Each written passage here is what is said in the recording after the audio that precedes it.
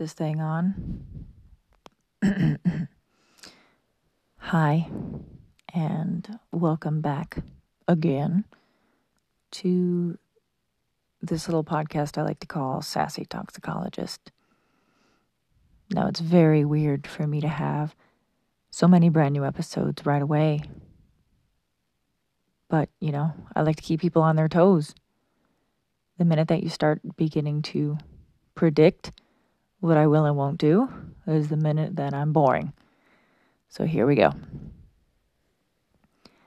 I decided to talk a little bit about marijuana, Mary Jane, weed, pot, etc. Because I feel like there's a lot of misconceptions out there. And as far as I know, and again, haven't really done any explicit research, as far as I know, nobody has ever died from an overdose of marijuana. Maybe I should look that up later. I don't know. Anyway, let me tell you a little bit about the different compounds that may or may not get you intoxicated if you were to smoke the devil's lettuce or partake in a baked good containing the substance formerly known as marijuana. Also, a lot of this stuff, at least regarding the legality of marijuana and THC and hemp, has to do with the passing of the 2018 Farm Bill. Now, why would you care about the 2018 Farm Bill? That was 4 years ago. People have already graduated from high school who started in 2018. Wait, no. They're going to graduate in this spring. What I'm trying to say is that you should care. Everybody should care because it changed the game. Let me tell you how. So marijuana has been illegal in the United States for a while. Look up the war on drugs. There's so many podcasts with good episodes on that. But it has been illegal to smoke marijuana in the United States. And there's a whole argument to be made about overcrowding in prisons and the fact that people with marijuana or drug charges, federal charges, are treated the same way as people who commit heinous crimes like murder. And all for marijuana, which, again, will probably not kill you if you overdose on it. Whereas a drug like cocaine or methamphetamines or opiates will absolutely kill you if you OD on them. So we won't get into why marijuana is criminalized and who was targeted, but there's a lot of good resources and interesting information about there. What I want to talk about is what it is and what it does to your brain and your body. Okay, so first of all, why did I talk about the 2018 Farm Bill? Well, again, marijuana has been illegal in most of the states of the United States and federally illegal. Some states, such as Michigan, good old Michigan, legalized marijuana for medical uses, medical marijuana, right? That was prior to 2018. But in 2018, the Farm Bill passed by good old United States bureaucracy, Congress essentially, which the president signed into law, states that hemp products can be sold as long as they contain less than 0.3% THC. Now, THC stands for tetrahydrocannabinol.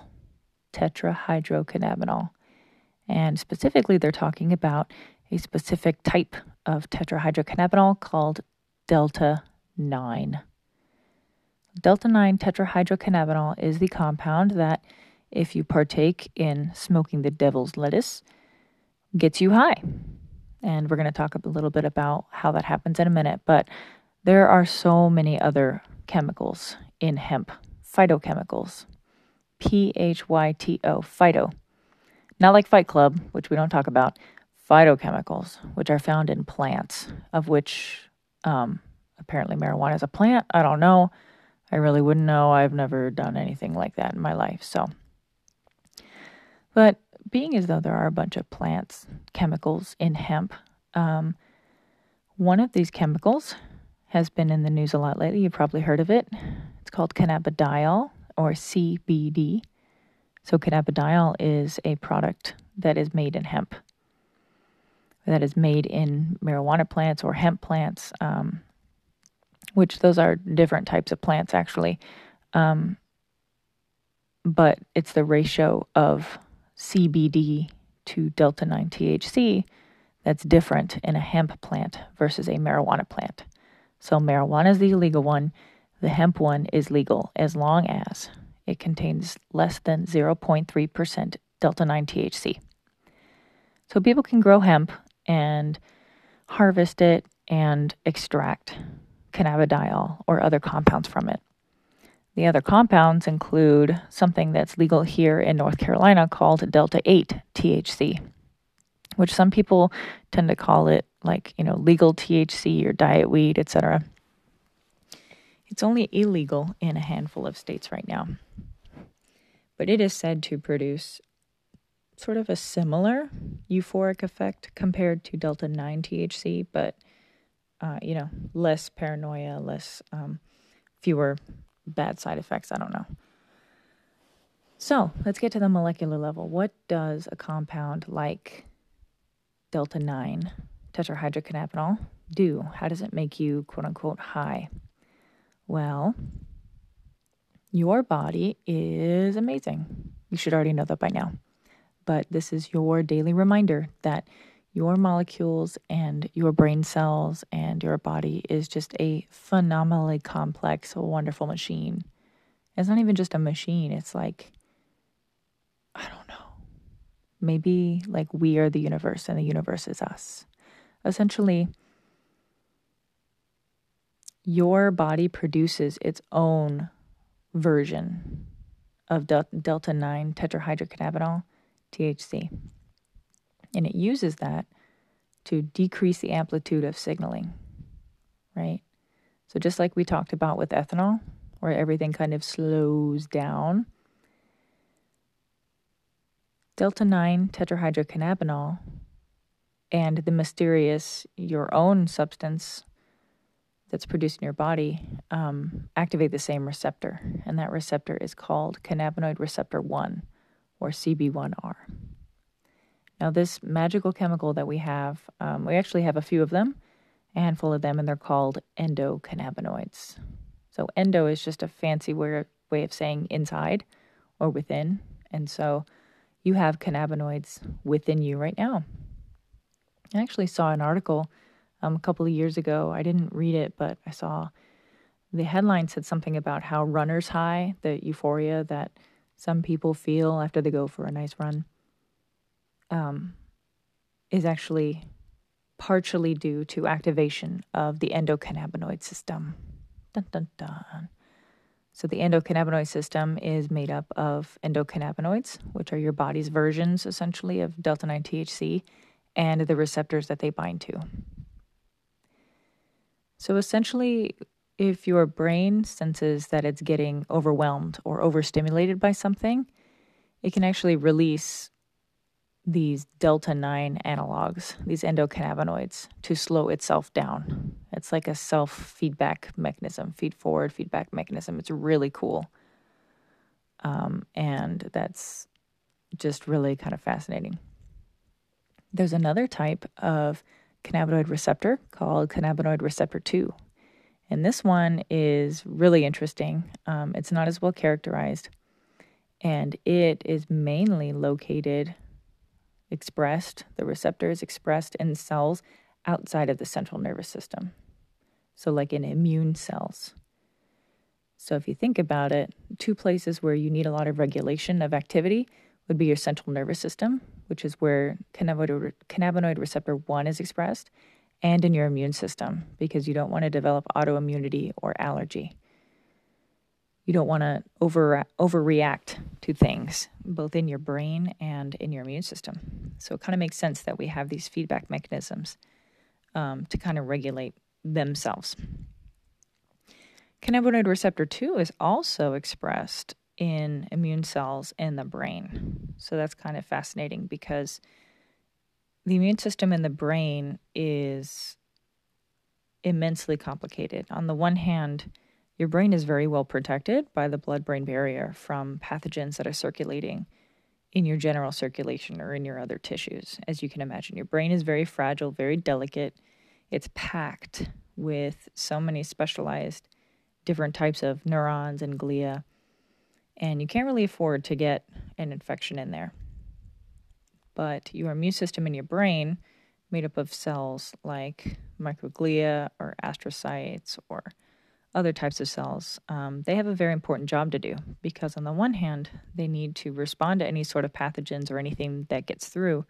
But on the other hand, if they overreact, it can really be a problem for your brain. So all that is to say, endocannabinoids and the endocannabinoid system play a crucial role in your normal brain function and your brain function under stress, in addition to your immune system and your immune system under stress. And so what's interesting is that compounds such as delta 9 THC, delta 8 THC can actually act on those systems and produce psychoactive effects. Now, the thing about CBD, cannabidiol, is that it is a cannabinoid, but it very weakly binds to CB1 and CB2R, which really used to kind of confuse me until the other day I read an article saying that cannabidiol might actually work on a different part of the pathway. You see, there are enzymes that work to synthesize our endocannabinoids, one of which is called FAAH. And I think it's like fatty acid, something, hydrolase, whatever. So CBD, if it blocks this enzyme, the enzyme breaks down cannabinoids, metabolizes cannabinoids.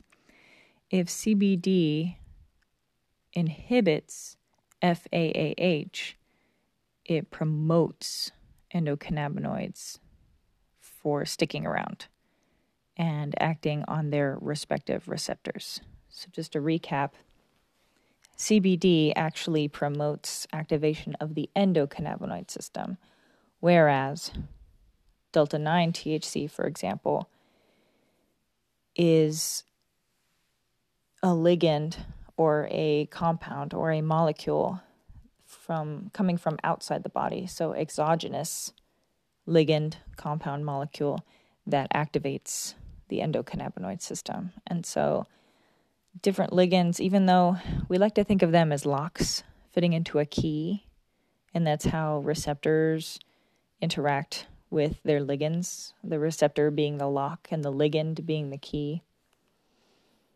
That's not necessarily true.